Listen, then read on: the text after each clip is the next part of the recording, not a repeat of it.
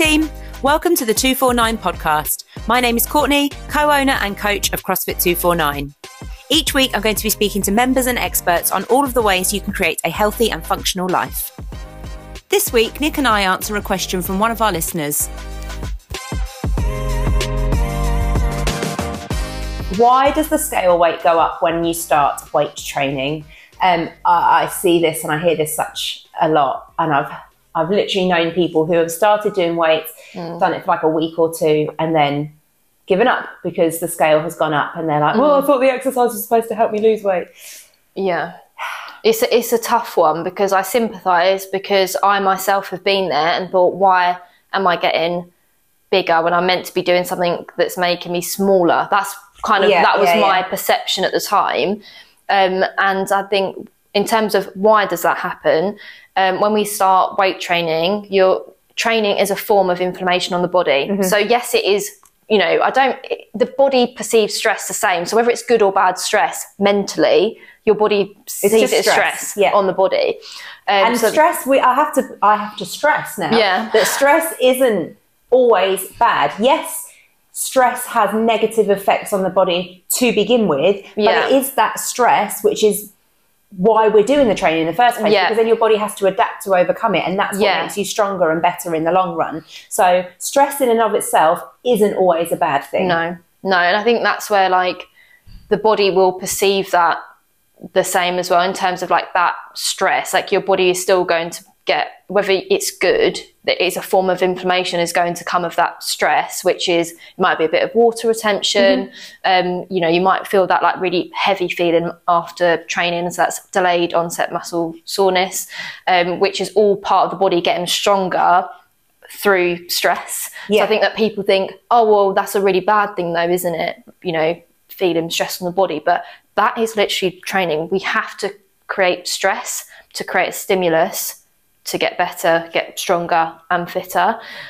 So a lot of that strength training is going to cause inflammation, which will cause water retention. So that can be part of that as well. But you're going to be like building more muscle as well. And I think what's really important to note is that muscle tissue is made of water as well. Yeah. So, if you're looking to put on muscle, you are going to, on the journey, include some water with that, which is the thing in your body that fluctuates the most. So I think it comes again to the scale doesn't tell the whole story. So yes, you might see the number on the scale go up by a couple of pounds or 3 or 5 or whatever in the space of a week. You have not gained 5 pounds of fat in a week. You cannot. Impossible. I think it's just, again, that reality check of that if all of your food has been the same, and even if it wasn't, even if you was to absolutely max out on your maintenance, like well over your maintenance calories, you physically could not, like you say, it's more or less impossible to put on 5 pounds of fat. The amount you would have to eat to allow that to happen. And scale weight is absolutely everything. It's your muscle, it's your water, it's your bones, it's absolutely everything.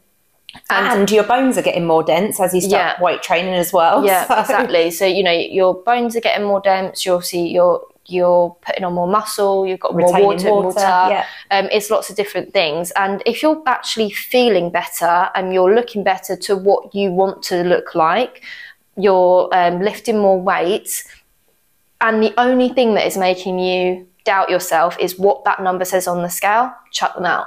Because it's a tool. Scale weight is a tool that can be utilised, but it's not for everybody. And if that's the only thing that is making you really down, I think it's Joe Wicks calls it the sad step. And it's like, if you're getting on the scale and you are feeling sad from it, there needs to be a bit more re-education on that. Yeah, I mean, that's the thing.